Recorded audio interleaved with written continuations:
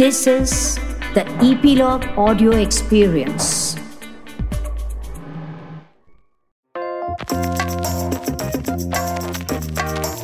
What's up, everyone?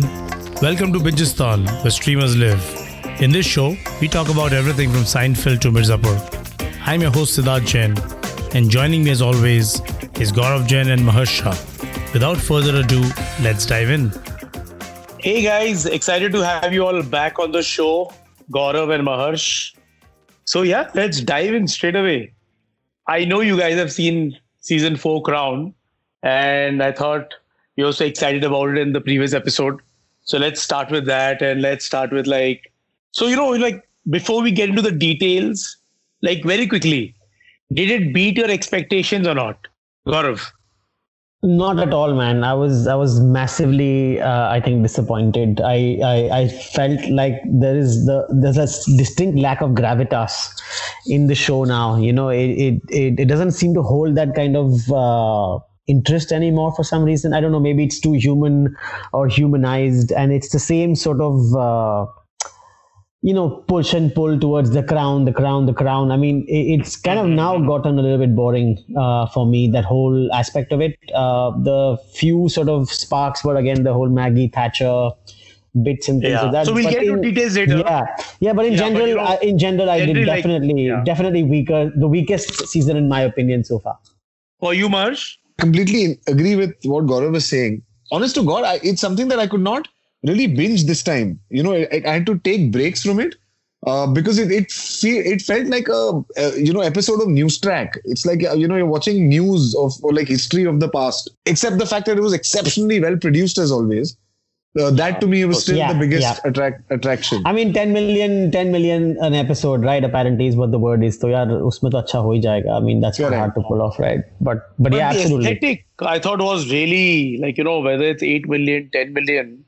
But I think the consistency of the aesthetic was, absolutely. That's a big reason, I think, why people also watch that show now. Yeah, I know so many people who, after seeing the trailer this time, because it had Diana in it, actually started watching the show for the first time from season 1. Interesting. Yeah. Very interesting. Because, I think for a large generation, they don't know anybody before Diana. For them, the royal family means Princess Diana, and and anything that that happened before that is only for people who are really interested in British history. And I think in India, generally people are like, it's there, but it's not for us. But I thought it went very massy this time, thanks to Diana in the trailer. Absolutely. I think that's also kind of their selling point, right? And I guess, like you're saying, a lot of people are probably waiting for this sort of story arc to sort of appear, in the end. Because a lot of people probably won't be aware of any of the stuff, the abdication, and between Diana, a lot of the stuff might not be on people's radar as much. But I think pretty much everybody now would know about the whole Diana situation and the aftermath of that, which I'm guessing will be the next season that they'll cover. Also, I think that, massive production value that they put behind this also makes it lends itself to a sense of accuracy, that maybe what you're watching is true or accurate, which probably isn't, Actually, I felt, this time, this season was more like a Saas Bahu show in the royal family. Exactly. You nailed it, man.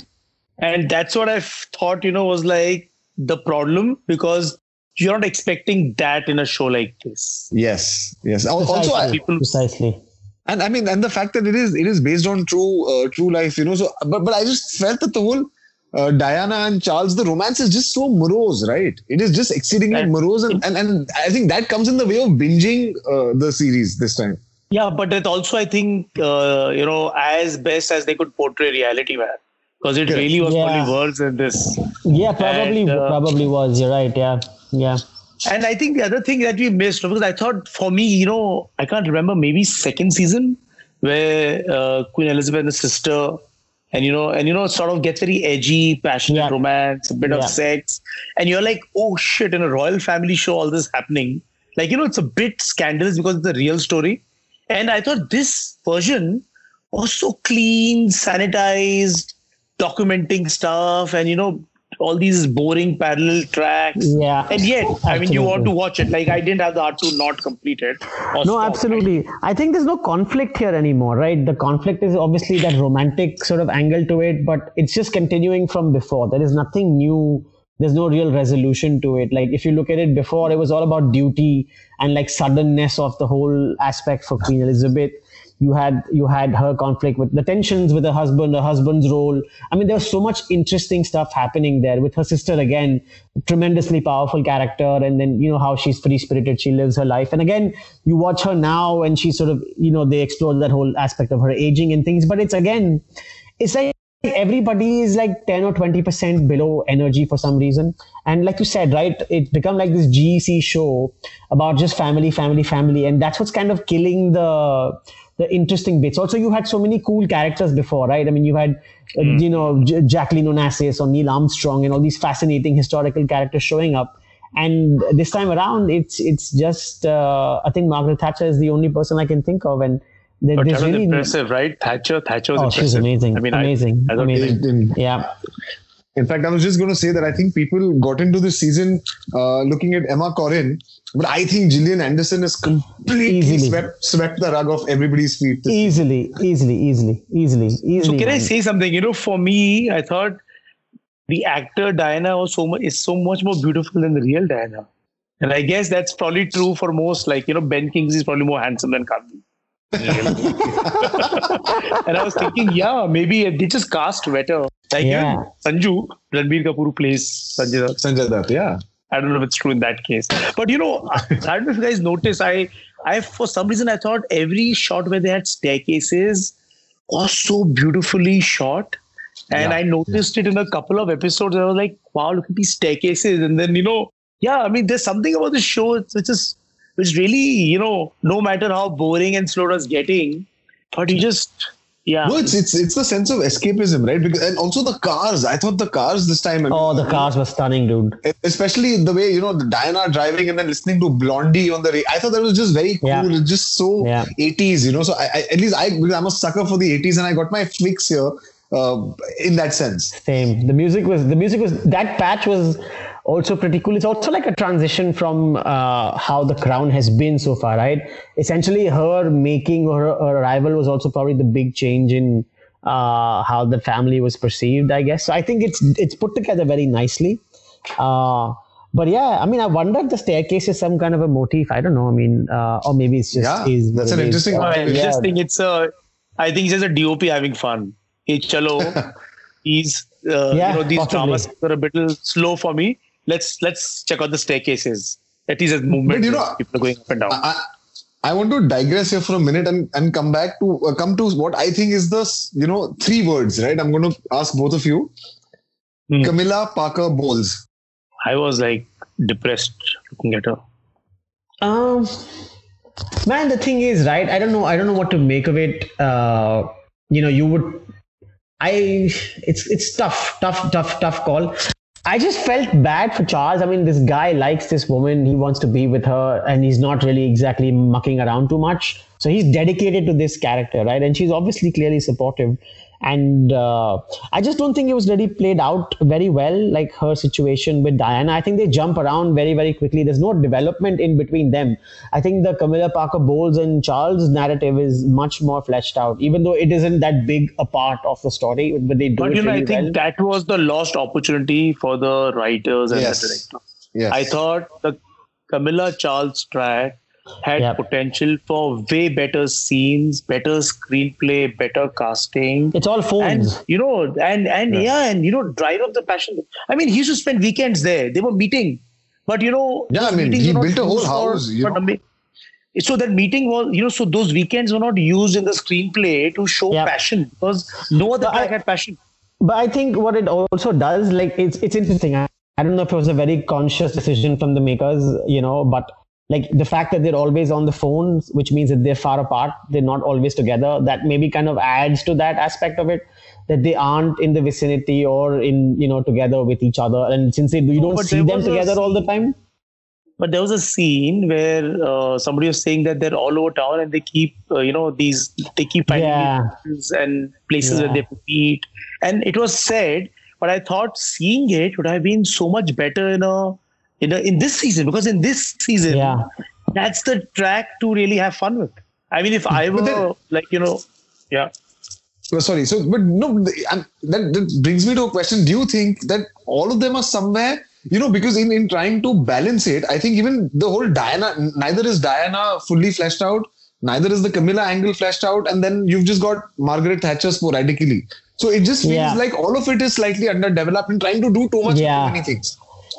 In fact, there's not that many characters either. You know what I mean? If you think about it, there isn't that much happening. They could have very easily delved into developing some of these stories much better compared to previous seasons where you had so many other sort of stars popping in and out, or characters, historical characters popping in and out. They were done so well. I mean, like, Phillips's mother, like we said, Neil Armstrong. So all of these, I mean, there were such amazing episodes. And this time, I mean, except for that one episode where that the guy breaks into Buckingham Palace a second time and he has that conversation with the Queen, which I thought was really, really well done. And the other one that I really enjoyed was that stag who gets injured and they kind of keep looking for him. I thought those two were really, really well developed pieces. But otherwise, it was underdone, man. I don't know what happened to these guys. I think they all got tired of writing. Maybe they need a new set of guys running or something like that. Also the IRA, right? You had the IRA bump off Lord Mountbatten in one episode. Oh yeah. Oh, I really enjoyed that. I missed the mention because the IRA has been a hugely political. Oh yeah. It's completely. You're absolutely, especially at that time. You're right, man. I mean, dude, I remember going to even London, like late 80s, early 90s. Even then, it was like a thing, like they didn't have dustbins and stuff out there in London because they could leave bombs in there and things like that. So even that late in the day, it was quite a big deal. But yeah, absolutely, man. I mean, they sort of sidetracked a lot of these real world issues. Yeah. Well, I guess they had to make choices. So, they had the other, with the Thatcher and the Queen conflict. And, I think they wanted to sort of focus on things which are a problem between the Queen and and the Prime Minister. Yeah. I'm just guessing because, what happens is that you lay so many thin plots and, issues to tackle. Yeah. And then you have to pick because you have only that much screen time in those many pages. And I'm guessing it probably wasn't high on their priority. Yeah. Yeah. And you need the payoff as well. Yeah. I think most British shows, they don't have like a writer's room like in the US and now in India. And they're primarily one writer, one vision driven. And in the US and UK, you have so many people in a writer's room that, it's kind of a lot of things will probably get discussed because there's so many people involved. Yeah, and I think that's a better process as well in general, unless you're like a supreme talent or something like, say, an Aaron Sorkin or something like that. But I think, Sid, that's probably true. But also the fact that, let's think about it, right? This guy gets assassinated. He's a major character in the series since like the first episode. He's a major historical character anyway.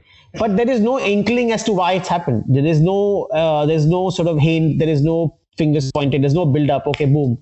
It's done very well, his assassination. But, I think it could have done with a little bit more of sort of build up or sort of exposition. It just happens. And that is a bit weird. You're assuming that people know what's kind of led into it, which I think is not the right way of doing it.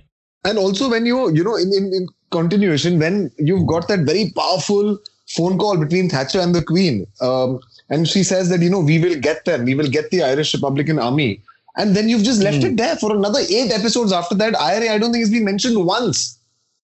Yeah, not at all. I think it's not there. It's largely absent, and it's such a huge part of that 2-decade period, I would say. Yeah, that it's just to skip over. I think it was fairly. I think it was just copping out. Honestly, it's lazy writing, in my opinion. And what do you all think of Diana? Unimpressed. Single one-dimensional character. I'm pretty sure that it couldn't have been that simple. I mean, I've heard about things about her being manipulative and things like that, but maybe that's coming up later. You're probably seeing the early days. I think the one thing that stood out for me is I didn't realize how young she was when she got married. I think she's mentioned to be 18 or 19.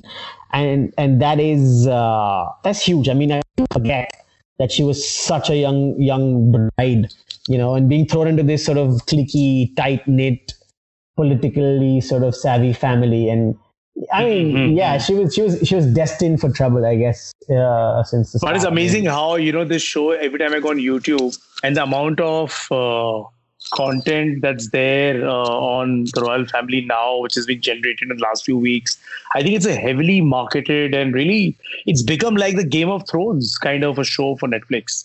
Really, like, it's really stakes are very high, and I'm like, it's kind of become their big tent pole that comes every 2 years. No, I agree with you. I think The Crown, in fact, is a sort of a, how in films we call, like it's a festive release in that sense, because I think everybody I know has watched it already. Whether one has liked it, not liked it, but everybody is watching it for sure. And also, like Sid mentioned, YouTube. The one thing that I did was that I don't think I've paused as many times as I do with any other show, because then I was going back and watching interviews of Diana, of Charles, and the recreation is extraordinary. The detail has been phenomenal. I mean, Charles is fantastic. Charles, I thought was brilliantly done for sure. But he's like a crybaby wino little thingy, but he played very well, honestly. Yeah. But I also, the one thing from performances, right? I love the way Gillian Anderson, the way she bowed to the Queen every time, like going all the way down, and that whole. I thought that was exemplary. This is very well done. Yeah, amazingly done. Also, I don't know if this is useless trivia, but I didn't know this, but Gillian Anderson is Peter Morgan's partner, right? So I had no idea. Oh, really? I didn't know that either. Interesting. Very interesting. Yeah. They're living in together. Yeah. Nice. Oh, she had some really good lines, though. Yeah, she had a great character as well. But here's what I didn't like about what they did with Thatcher as well, right? I mean, she has that son. Her son's such a hugely controversial character as well.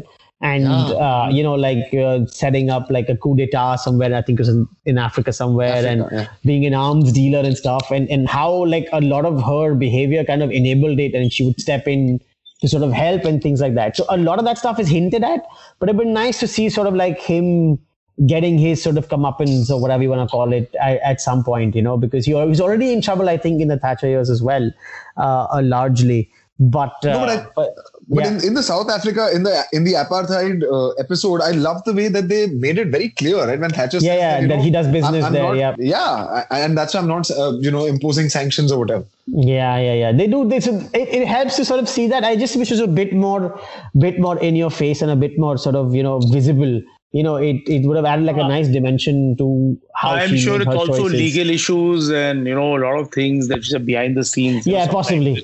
Possibly. I think probably leave it at insinuation. Yeah. Like Maharsh, the other project we were talking about that day.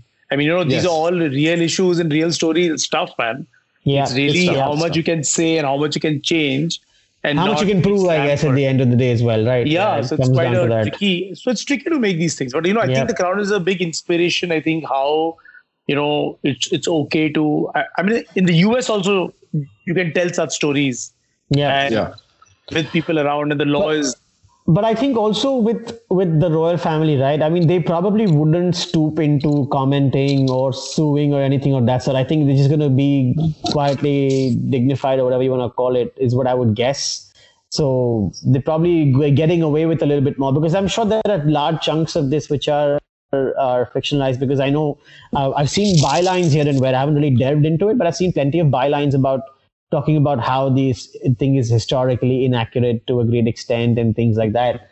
But then that's fine, right? Because you're not really looking for a docudrama which is accurate but entertaining. So, I mean, make choices, I guess.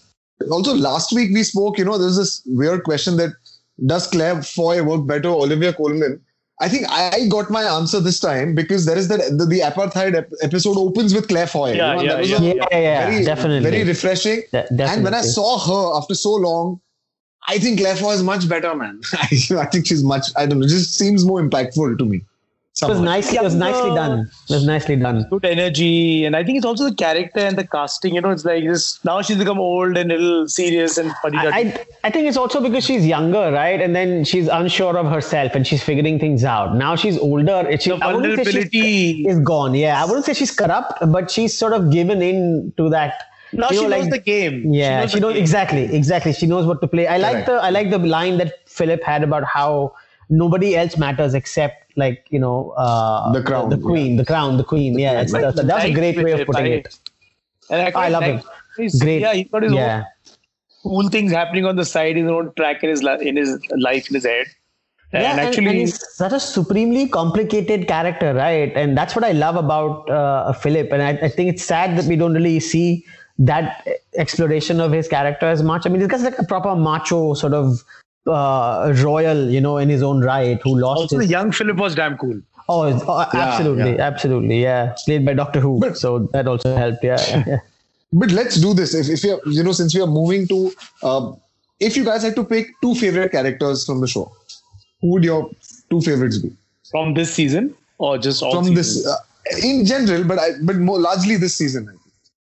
Gaurav, why don't you go first? I'd probably pick Maggie Thatcher for sure. Definitely super interesting, a lot going on, definitely entertaining. And then she stands up to for what she believes in. And again, that whole aspect of being a woman in largely, like if you see those pictures with the cabinet, it's all men, these fuddy-duddy men, and then she's in charge. So I love the character and the visual representation.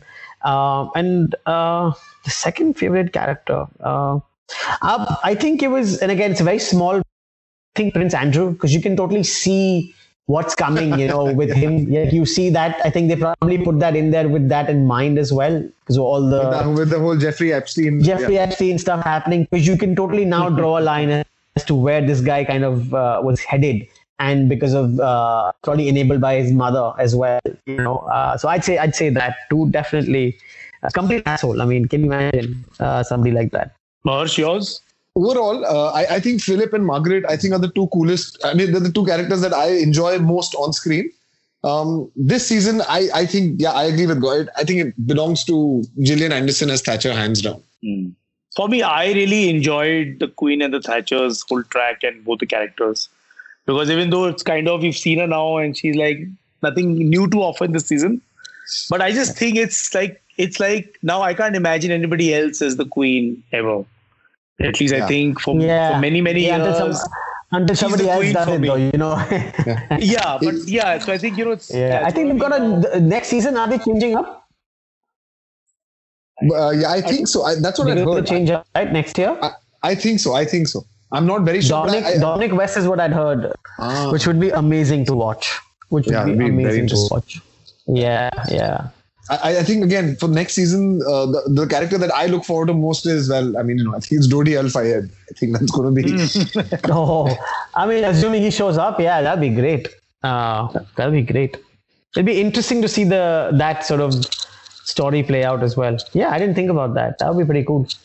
But I really think it's going to be challenging the next season for Crown because I think the whole impact when you see the palaces and the life inside.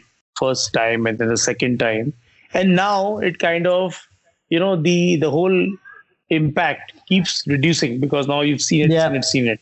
So I also think that it is not only that it's reducing. Sid, you're absolutely right. I also think it's like these guys lead these empty lives, right? Like it is more sort of prison than it is like a blessing. They've got the best of everything, but like there's nobody bloody happy in the show, man. Is there anybody that's happy other than Prince Andrew? I can't. Even he wants to be king at the end. But I think that's the takeaway from the story is that this is precisely the reality, and I think that hits home pretty clearly. And I think it's so So I think a lot of things in real stories which we think don't work for us dramatically for screen. I feel that's also because that's the portion of real life that you have to see as an audience and know that this is what it is. Had it been a movie, had it been a filmy show or a filmy story, it's different. This is reality. Can't. And they're boring. They're boring people, right? Beyond the stuff. They're so boring. Yes, and I think that is challenging in stories like this. And it's going to be part and parcel. It's not Game of Thrones where you can imagine what you want to imagine and make it fun. Yeah, absolutely. So I think given those boundaries and given those challenges, wow. Still. Yeah, it's just phenomenally done. In terms of, there's no question. And I agree with Sid that, a lot of people do get large budgets, but not everybody is able to utilize it the way these guys do. It's just the last season of Game of Thrones, let's not forget that. Yeah, my God. That was just such a disappointment. The most expensive season and the biggest letdown. Absolutely. Very disappointing. That much money can do. Yeah, absolutely, man. It's. I think they use the money well. It's not just that they have the money, but instead of paying somebody like an inflated salary, they're actually putting it in places where the production value can be seen, right? So building the interior of Buckingham Palace or whatever they've done. I mean, things like that. I mean, that's essentially. Yeah, man. That's essentially. Lakshmi Bomb. Oh my God. No. I don't have the courage, dude. I mean, I bilkul nahi. So I saw, I watched it. And I mean, I don't know what to say. I haven't seen it. I had seen the original Kanchana in 2012 or 13. And I was actually very impressed back then. But what Lakshmi Bomb has done is they've changed certain fundamental things from the original. And it just lands up being a hugely disappointing film. But I'll tell you what, and putting personal preferences aside, I do believe that had this film come out in theaters on Diwali, horror and comedy are both communal experiences. They're community viewing experiences. To do them at home is a little tricky. I think this film would have done a lot better at the box office versus the flack it's gotten on social media, is my takeout from it.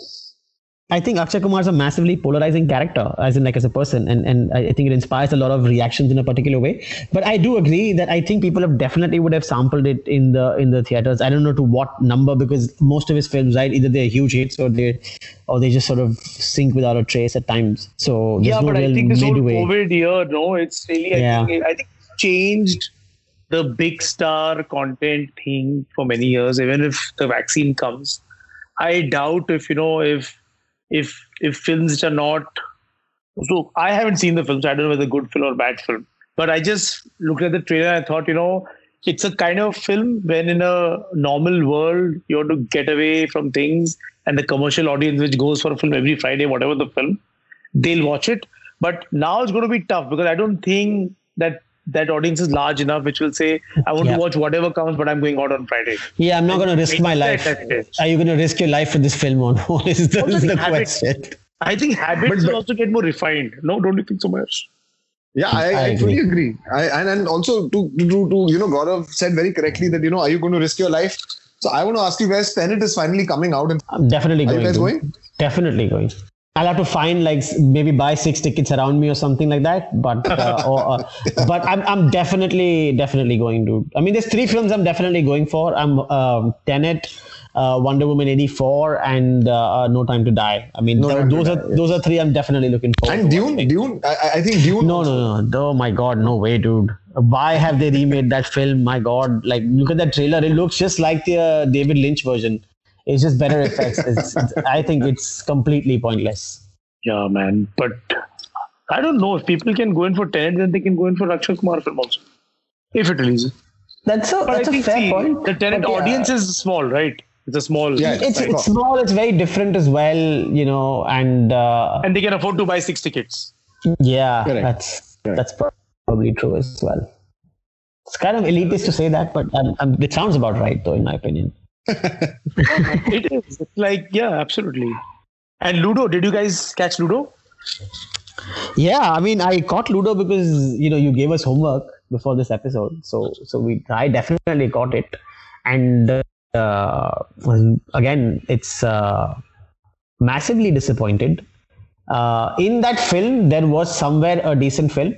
But I think what we ended up with was definitely less than the sum of its parts, in my opinion. What do you guys think? Some people have loved it. Huh? Some people have loved it. I think Marsh liked it. I really, really like. I mean, I get where Gaurav is coming from, and you see why some of it is very muddled. And there is a sense of disarray, if I may use the word, but. Also, at the same time, I think there are genuine moments of genius. Also, I think Basu's sense of visual aesthetics and framing are just so warped and so incredibly refreshing that it just made for a very good-looking film to watch. And I thought the performances were extra. I thought the whole Abhishek Bachchan track was just completely whacked out. Pankaj Tripathi's track so it's also a very refreshing attempt, I think, for a Hindi film, for a mainstream Hindi film. What do you think, Sid? So I haven't watched the film. What? You asked us to watch it. What the what? Because you guys are watching it. I don't want to argue with you guys. I just couldn't. I felt really, really unwell. and I lost out on a couple of hours of trying to just lie in bed and watch stuff. Because when I fall ill, I just sleep, and I just so I didn't have a couple of great days, but I think I've been hearing really polarized views on the film, and I was like, this is going to be interesting to hear from you guys, because there are some people who think it's genius. I think people who didn't like it, I think they liked certain things, but I think they were just maybe it was a pacing or I don't know what. And some people loved. I had track also. I heard. Yeah, so that's my point. The thing is, it's got these great characters, and which is again odd for our films, right? I mean, there was really amazing character. Rajkumar Rao was fantastic. I think he walked away with the film very extremely well done. I thought the whole Aditya Roy story with I think I'm probably the only guy who's mistaken in this way. With Sanya, With Sanya, yeah. So I think that was again a great story. It plays out well. The whole Abhishek Bachchan thing to me was completely pointless. It made no sense. There was no need to go the whole sort of that route. It just was not required, man. You could have cut that whole thing out of the film and still had a great film. But I think that's the deal, right? I think he was trying to sort of have very contradictory interwoven stories, if you know what I'm trying to say. I mean, but why? I mean, first of all, that whole Ludo motif, was it really required? Do you really need to have that kind of symbolism? Are people that stupid? And that whole Yamraj, I mean, come on, yeah. What is the need to do these things? He's trying to go full Guy Ritchie on it, because that's what the kind of tracks you've got. You've got these parallel stories, scenes happening at the same time, things like that, multiple characters. So it's a Guy Ritchie universe, but there is no finesse to it. It's very clunky and awkwardly told. Pacing is completely off, and that motif. I mean, I'm sorry, that whole Ludo thing is completely unnecessary. It's such a gimmick and such a crutch, which is not required. The film could have flown fine. That's true. And like I said, if you just cut out, and I'm like, I was infuriated throughout the film with Abhishek Bachchan's wife. I was like, woman, what is wrong with you, man? Like, who behaves like this? Like, have some decency. And who played that character? I have no idea. Yeah, she's not somebody I've seen before either. Yeah, I have no idea who it was, but I was like, dude, you are the one who borrowed 50 lakhs. It has got nothing to do with that guy going to prison. You borrowed that money. You guys screwed up. Who borrows money from a loan shark then complains about the interest rate? I'm like, you deserve what you're getting. You do that only if a script writer is telling you to do it. In real life, I don't know. Yeah. But the thing I think with a lot of these films, I think going straight to OTT has been a blessing in so many ways. Huge blessing. Pressure is off, right? Yeah. Pressure of will it work, not work, will the audiences come in or not? Yeah, but it also begets the question that what happens just considering the amount of films we make, even at reasonable budgets. I mean, how many films can OTTs buy at the end of the day, right? Yeah, that's true. I mean, that's. I have a distinct feeling that some of the films that Hotstar bought, they're probably trying to get out of. I think because that's why some of them haven't released. There's no other explanation for why those films aren't. I heard, by the way, Lakshmi Bomb has done well for them, and all of these films, most of the films, not all, I think, most films have given them the traction that they expect.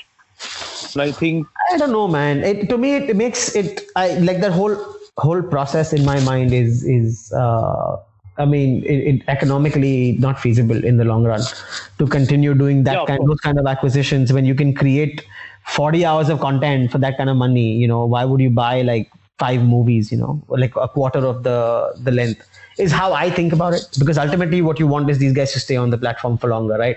That's ultimate, and obviously get more people on board. So and I don't think that these buying 5-7 of these movies are really doing anything to their subscriptions as such. Not at all. I don't think so. I don't think it does anything, honestly. I don't think the audience even looks at it that way. Because they've got this movie, I'm going to go watch it.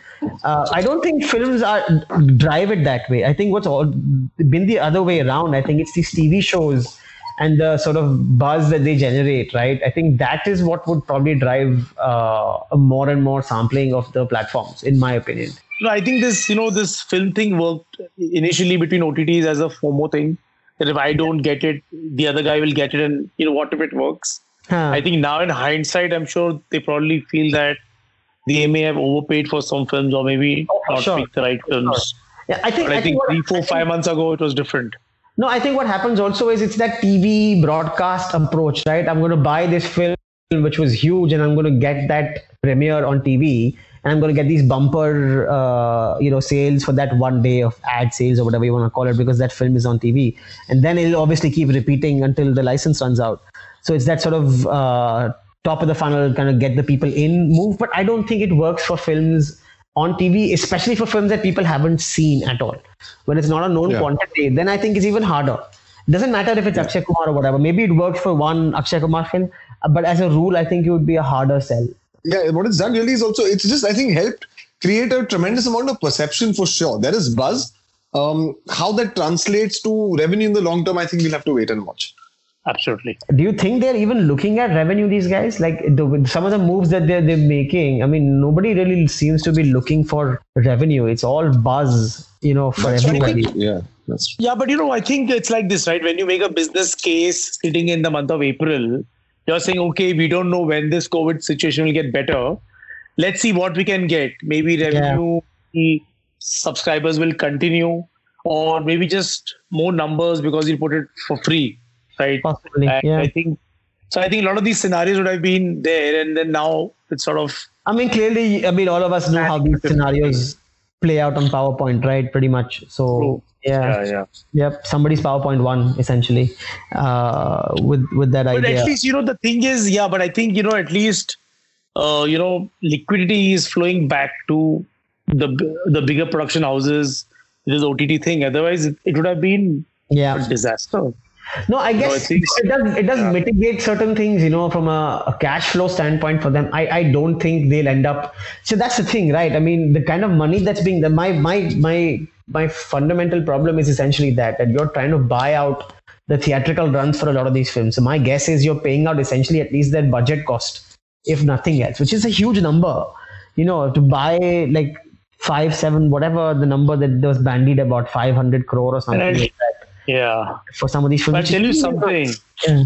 Yeah, but what happens, right? All the profits that usually the big stars, directors, producers make, I think 90% of those profits really go into real estate and they don't go back to the Yeah, or expenses, absolutely. Which is why you don't have these massive studios in this country, right? You have your Yash Raj and you have, maybe Eros, if you can call them. I don't know what their current state is today, but we don't have these massive production house studios sort of environment.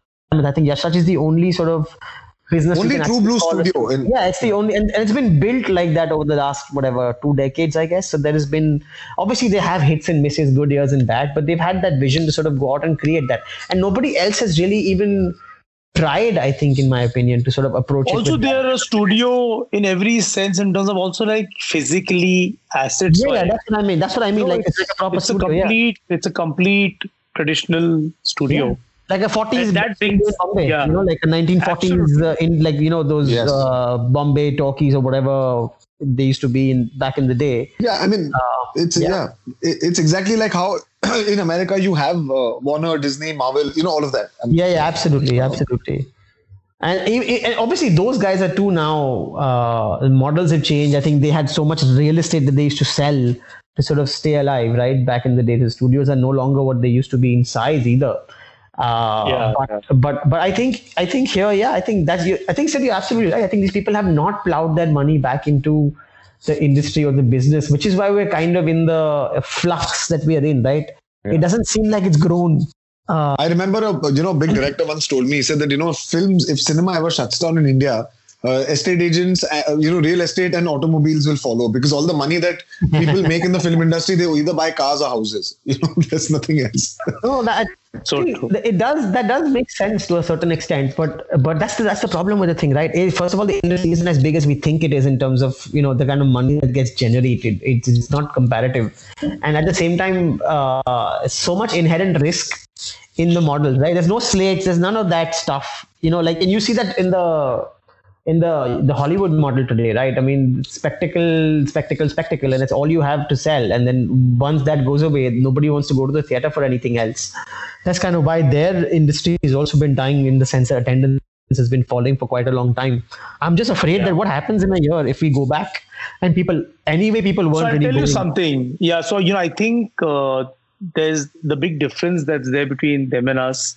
And I think that's what will, work in our favor is that in Hollywood, you've got, say, let's call the film talent, which is, say, category A. The television talent there is actually A plus. Okay. Correct. In India, so in terms of if you see the TV writers and directors in US, UK, they're probably better than film or at par.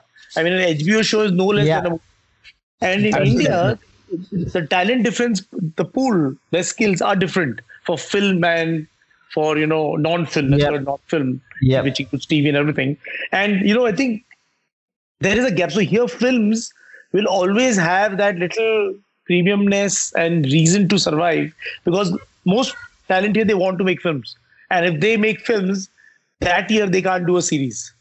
Yeah, I think it's also like considered a step down for us in India, right? That if you go on the smaller screen, like I think when Mr. Bachchan went to do KBC, it was pretty much controversial in those days, right? That somebody that size is so they do it once in a while now. Yeah. Still, theaters are shut. But I think, it's always that pool of talent is only that much in our country that can drive an OTT. But do you think people, I mean, what happens if this drags on for another, I don't know, say a year? What happens, man? Like, well, I think people are just going to work around it. I meant is from a consumption standpoint, what happens? Like, what about habits? What about people's perceptions, people's expectations? Do you think that doesn't change? Like, can you just go back to watching the Lakshmi bombs? To say for anybody right now, but I think it's always right this, right? There's a compelling star. So TV, it's difficult to create stars as easily as you can do it in film, right? So all the stars that we have now, they've all created in cinema. And those are the big stars. So maybe for another year or two, we can survive without the new big stars. But Taimur is still young, man. No, but interesting point, Sid. But so here's my question, right? I think the reverse is true as well. Like if you look at the whole Hollywood ecosystem, including television, and you take a series like Friends, which is great, these are all global superstars, highly paid, but none of them are film or TV. Like they're not movie stars, and there is still a difference there as well. You can still be a massively popular, well-known name who's highly paid, but you're not a movie star. Yeah, I feel the big cinema creates the big aspiration. Yeah, I think that's true there as well. I think that's true there as well, and same for us as well. I think, but so I have this theory right now that I've been using right now for today. Like even without COVID, television is where the OTT is where the actors are, the craftsmen, the performers. And TV and sort of theaters where the movie stars are made. Yeah, pretty much. That's kind of how I see it right now. That's true, actually. So, guys, I saw this trailer. Fabulous Lives of Bollywood Wives. Oh, and has anybody seen it? I saw the trailer. It looks like trash, man. I would be surprised if it becomes really popular. Oh, I'm sure it's going to become really popular. That's just our luck, no? Here, is that instead of doing a quality TV series, Netflix is just picking trash to do. But I think they're doing a mix, right? I think these OTTs are like buffets, and they need to have something for everyone. And and I think it's really. I was telling somebody yesterday. I completely agree. That this is not a show that I want to watch, but I'm very convinced that this show is going to trend at number one for a long time to come. You think really? I think it's going to be very popular. I don't know. I don't know. I don't see. I mean, from what I saw in the trailer, it just seems very vapid, man. I mean, completely pointless compared to the other one on the matchmaking. Which is actually quite entertaining to watch. So it's just I guess the choices you make, but I also see Netflix making a lot of these. I get the buffet example, Sid, but buffet may be some dishes to stand out, right? It can't just be all subpar dishes, just a lot of them, and that's the sense you get from Netflix's catalog. I haven't seen the show. I don't know. I don't know how they've managed. Yeah. I mean, but I'm sure it'll be popular, man. I mean, and not to begrudge that. I mean, not to begrudge it. I mean, people need to escape. So, yeah, but I find it like. I mean, I know I'm not frivolous. watching it for sure. I find it frivolous. Yeah. Also, is it like the first series from Dharmatic? It's right. Oh, is it? Yeah. Then that I think so. That clicks a button. That clicks a button as well. See, also it's non-fiction, right? So non-fiction is, I'm sure, it's faster to shoot and write. Yeah, cheaper as well. Like there's no real stars in so there. So this must be like, okay, let's do quick show. Where the fiction will take time. Let's get going with non-fiction and just get it done cheap as well, right? But I get where Gaurav is coming from, because even comparatively, I mean, not in the same vein, but even if you look at Keeping Up with the Kardashians, there is a lot more gravity. There is, despite being non-fiction and supposedly flimsy, it's still got more depth and more. You know why, Maharsh? It's because those people, for whatever they are reasonably accomplished. Or they've become accomplished later. I mean. So they're all people who have businesses or they run industries, so they're the faces of these things. And frankly, here at the end of the day, these are just people who are married to some, I guess, has-been celebrities, I think, right? Or not working actors. I don't know. I don't want to be mean about it, honestly, because it's not anybody's fault. But the whole premise kind of doesn't work for me. Correct. It's like at least there should be a level of fun. Or like if you look at selling Sunset on Netflix as well, which is basically all these ex-TV people basically pretending to be real estate agents in fabulous houses. I mean, I know what I'm getting into there. So maybe if they don't. Yeah, but I think there is a large pool in our audiences between the Saas Bahu shows and FOMO shops. Yeah, right? they probably love it. That's that range, right? As long as they don't it could be fun. It could be fun for a lot of people as well. So I'm not being completely against it. I mean, from a pure business point of view, I think personally, I don't think this is. I think this is a great commissioning decision. You've got Dharma, you've got this. I think. I think it sells itself, right? It sells itself as far as the market is concerned. So totally. Yeah. But can I say something? I think what's really one thing I think, and I'm just going a little off topic, but it's important for other OTTs in our country to sit up and take notice, right? That there is a difference between just making like all kinds of shows and making shows that people talk about. And, largely, I think Scam has done that for Sony Live. And I think, there are so many other OTTs, if you see, they have an opportunity because they have the resources. They have everything. And yet they're not able to just, create those shows that people talk about.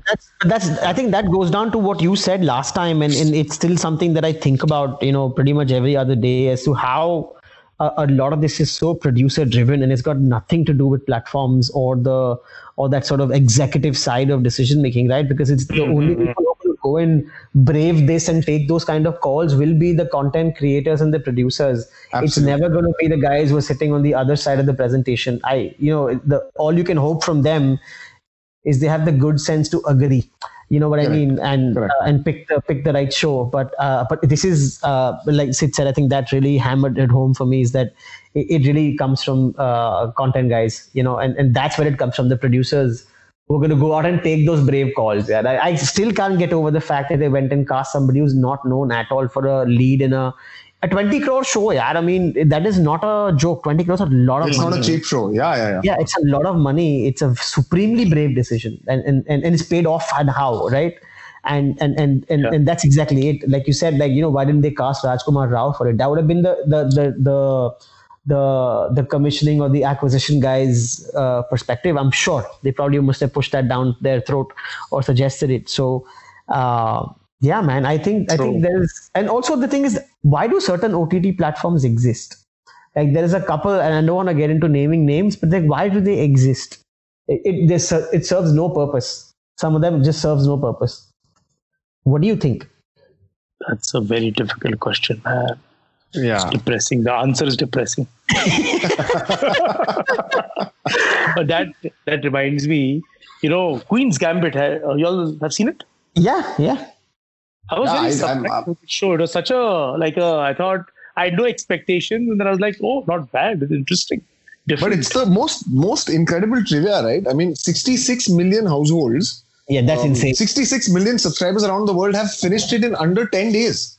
Which is crazy, right? And half the subscriptions? Half the subscribers basically? Yeah, almost half. Yeah, almost half. And And 55%, chessboard sales have gone up in America. I mean, it's incredible the impact this show. I think it's Netflix's biggest breakout original in a long time, I think. I think so too, man. And surprising, right? Like you wouldn't have thought, I don't know what it was about that show that kind of triggered that. Broke out, yeah. Yeah, it's like chess is exactly the most popular sport in the world.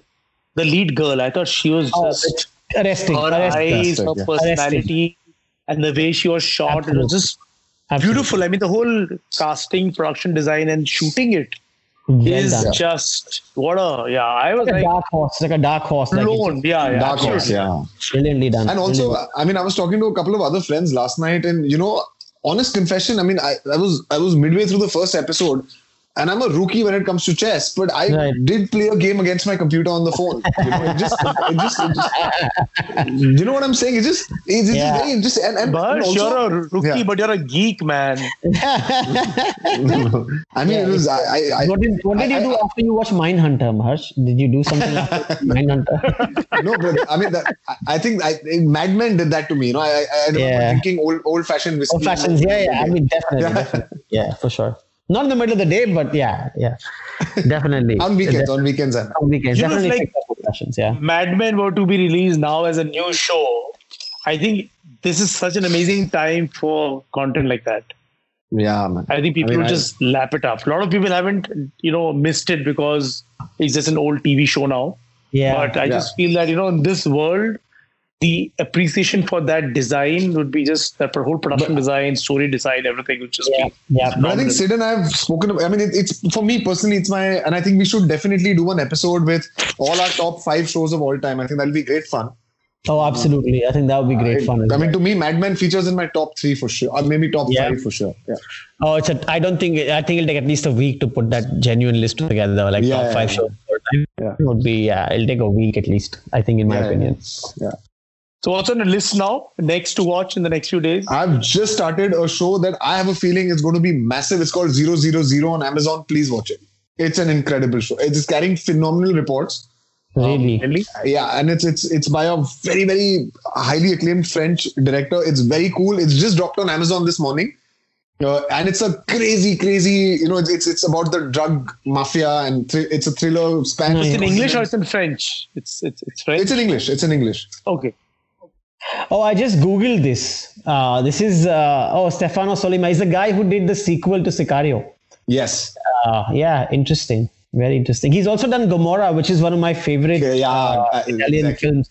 So speaking of Gomorrah, the other one that I'm watching now is basically Suburra, which is essentially like Gomorrah, but set in Rome and about the Roman politics and stuff as well. Again, another very, very stylish, sort of hard-hitting Italian crime series. These are underrated, man. They deserve, like, these Italian series deserve like a wider audience. This one's on Netflix, I think, right? Yeah. I think they're both on Netflix. Like Italian television, honestly, very underrated, man. It's highly exploitable. There's another one called Baby, which is essentially about teens, right? Teens at school doing bad things, but it's still fairly interesting. It's less, it's not as soap opera-ish as like the OC was back in the day. It's still dealing with a bit more graphic issues and stuff, and you really see life from somebody else's perspective, not culturally and stuff, which makes it super interesting. But yeah, I would say like Italian TV is breaking out, man. Last decade or so, they've got some really amazing shows coming out. So definitely worth keeping an eye on. Did anyone see Chalang? नहीं यार, अभी तक नहीं देखा. How's it? What have you seen lately, man? I was stuck on The Crown, and that sort of kept me busy between work and watching, but not being as active as it's a Hansal Mehta film with Rajkumar Rao. So I mean, honestly, it's something someone should. Sure. But I'll tell you what I think is more interesting. What I find fascinating that, Rajkumar Rao and Hansal Mehta is they've done some great work together. But the fact that it's written and produced by Love Ranjan makes it such an incredible juxtaposition. I'm very curious to actually watch it. I've not heard very good things about it, but I definitely want to watch it. So these are projects, right? Hansal do a film or Rajkumar Rao do a film for us. I like this script. I love this guy. And the combination, just do it. I think half the projects that get made in our in our industry, this happened because you just have the right names. Yeah. You said yes. But I think that's also true for anywhere else, man. I think getting a green light is so traditionally important, and also that's how the business works. So it's I think it's okay to do that. Yeah, of course it is. Absolutely. But then it was meant to be a TV film, or was it meant to be a theatrical? No, I think none of these films are ever meant for TV. They're all theatrical, right? But I'll tell you what I've been really curious about. So on Apple Music, right? So I generally try and get a gauge of what the top charts are like basis Apple Music India. Chhalang has got 3 songs in the top 10, man. Really? And they've been there for the last couple of weeks. There's one song with Daler Mehndi and there's a Vishal Shekhar song, and I'm very curious. I'm also going to sample the music now because I was just, in fact, one of them was number 1 last week, and it stayed there for a 10-day window. So then for the next episode, what should we all talk about? I really think we have to talk about 000, man. I'm telling you, I think we should definitely give it a go, man. I totally give it a go. I mean, that sounds just up my alley anyway, so I'm definitely giving it a go. Also, did you guys no new Indian thing coming out? Nothing Indian releasing in December? Mismatch is trending in number 1 on Netflix for a while now. I think it dropped last week. But no, did you guys see the Filmfare OTT Award nominations? I think that's another great discussion to have next week. Wow, really? I saw a few tweets. Yeah. I had no idea. I mean, I've been really working my ass off lately, so I've been kind of cut away from some of this stuff. But I'll catch up, man. Jain boys are working, and the and the Guju Shahs are enjoying life. I'm just learning a thing or two from Prince Charles. That's all. Yeah, exactly. Screw this shit. I'm gonna go do what I feel. Do you guys know? There's a Patal Lok 2 happening, or was it like a self-contained? No, it's happening. No, it's happening. It's happening. Patal Lok 2. It's happening. Oh, okay. Yeah, absolutely, it's happening. I've heard that they're going to start shooting. I don't know, March, April next year, something like that. Wow. But it's happening for sure. I know it's in the work. I hope they take the time to sort of develop it, because the previous one at least had a book to work with, right? So you have all that material. I hope they have. It's always tricky, when the show that you show or film based on a book, but the book has no sequel, and then what do you kind of do, right? But then there must be some other book you can sort of pick up. I mean, you can do what you want as long as you don't do what that's the problem. Did with Game of Thrones, right? Don't do with what they did with Game of Thrones, because R.R. Martin still hasn't come out with the goddamn book yet, But he approved that. But he approved it, no? That's funny because the SMS hit him. The bank credit SMS. That's what works. everything works when you see those many zeros. Yes, of course. It does. Anyway, on this nice positive note about dollars and money, let's wrap this episode. Yeah. Sweet, man. We'll catch up soon. Good stuff. Good fun talking to you guys, man. Yeah. So that's the episode for today. Hope you guys had as much fun as we did. Do give us your feedback on Instagram at EPlogmedia and subscribe to our shows on your favorite podcast app. If you're on Apple, do rate and review Bingistan. It'll help us. Until next time, keep binging.